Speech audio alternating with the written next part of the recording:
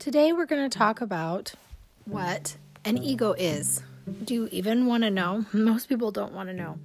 I thought I knew what ego was, and I thought that someone with a large ego was think of Gaston from Beauty and the Beast, or some macho businessman tycoon kind of thing. That's someone with a big ego. Now understanding that ego is your habitual thought patterns that you identify with, and they run the show. And your ego will always be with you. It doesn't go away. It's how your brain works. But once we can understand what our ego is and we can watch it, we can kind of separate ourselves from it and realize that, number one, we aren't our ego. Our ego is a tool that our mortal brain uses to keep us safe. And number two, we can diminish the poopy parts of our ego that we don't like, and we can heal it, and we can work with it. So it'll work alongside with you, and it'll be great. Your ego is your thought patterns based on beliefs. Whether these beliefs are true or not doesn't matter to your ego. They think they're true, so they react based on those beliefs. So what we do a lot with our life coaching stuff is, if you have some negative stuff going on in your life, there's a belief in there somewhere that's not cool that we have to dig down and get and turn around, and that really helps you. The best way to make our egos get smaller is the first homework assignment that you would get, which would be you're going to start watching your feelings. Your job is to start watching your thoughts and feelings and actions. So basically, grab a bag of popcorn and for a week, just watch what you're doing. That's it. You're going to watch what you're doing. You're going to watch what you're thinking. You're going to watch what you're saying. Putting the light of awareness, your consciousness, once you put that light on your ego, it can't get stronger. The light of your consciousness is truth. And when you put truth on what's going on inside your head, it will get better. This is not judging it and telling it's wrong. It's just noticing it. One of the most common examples people will give is waiting in line at a grocery store, okay? So you get in a line, you're stuck in it, and it's really long, and everyone is taking a long time, and the checker's doing a slow job, and you get upset. Only your ego can get upset. And your ego is getting upset about what? Usually that your time is important. This is wasting your time. They're slow. They're incompetent. This is wrong. This shouldn't be happening. That's all ego. Because what's happening is what's happening. But your ego is the one that's saying it's wrong. Based on beliefs like people should be competent in their jobs. People shouldn't use 800 coupons.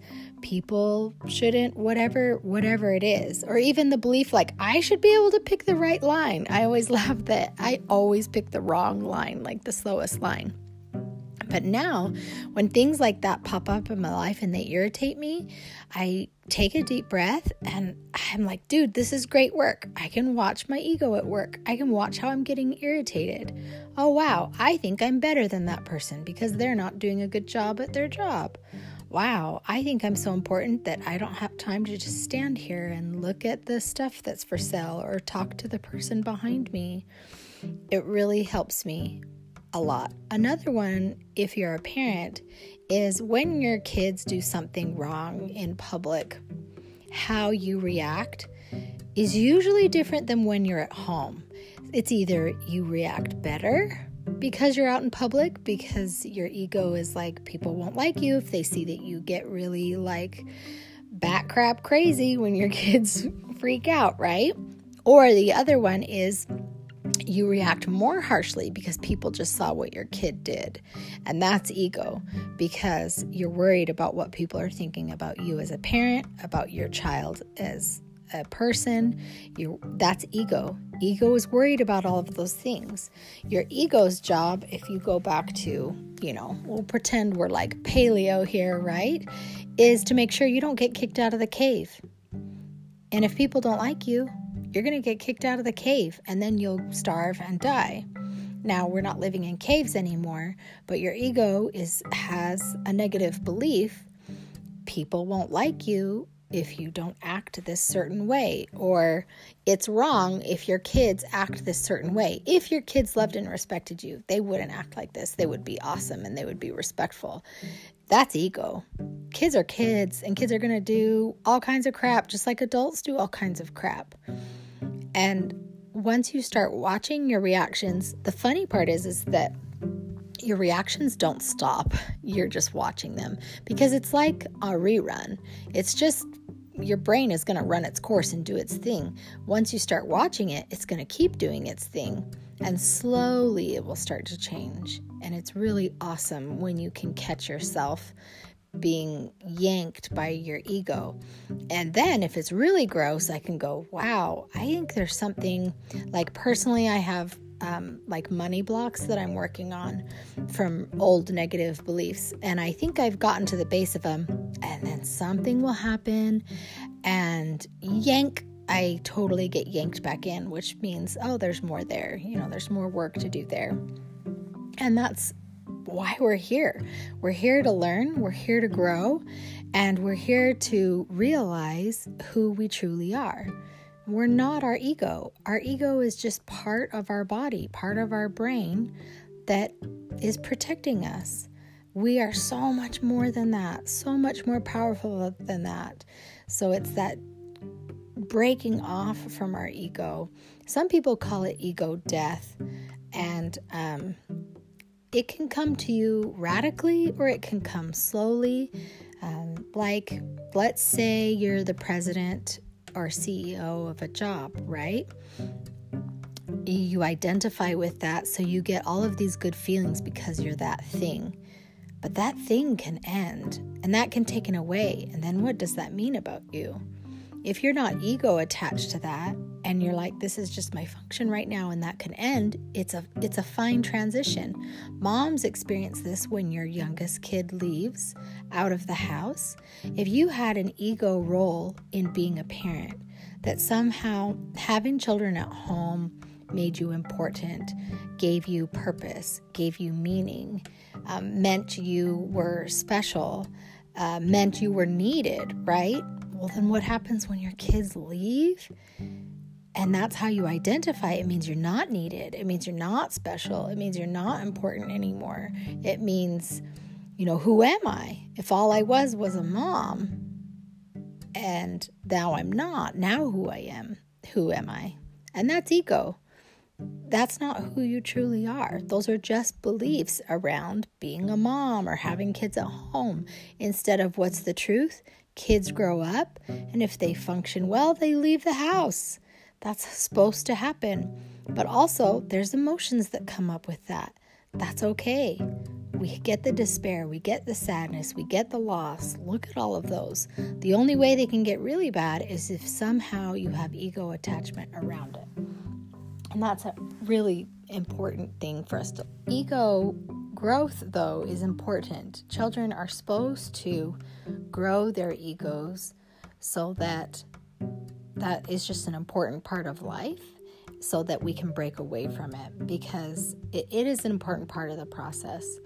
And if you think of ego like I did, if you think of it's just this big machismo guy, what your ego does is your ego wants to be noticed and be special. And if your ego can't be special by being super awesome at life, your ego is going to get attention and be special by being really miserable. So ego, is those loud, obnoxious people. Ego's also the quiet, timid people who, I'm okay, everything's fine, don't mind me. That's ego too. Ego is any time that you are identifying with your thought patterns. And it can get really not cool. Like mine was really gross. But my negative beliefs were really gross. So I hated my ego, which was so off the mark. It really was oh, I have picked up a lot of gross negative beliefs from growing up that aren't true. My ego was just doing its job. Thank you. It was taking care of me. And it still flares up. And that's okay. And I just watch it. And I'm not perfect. But it also helps when really tragic things happen, because why am I getting really upset? What is really bothering me? So recently we just had some really great friends and neighbors pass away, like suddenly, super tragic, awful, right? It's so not okay. It feels wrong. It's just not okay. It's so sad. But when it starts to be something that I can't stop thinking about and I can't sleep, that's ego. There's something in there about me that I'm trying to protect myself. So I'm scared about my husband dying. I'm scared about being alone with my children. I'm scared that I'm not healthy enough. I'm scared that my husband's not healthy enough.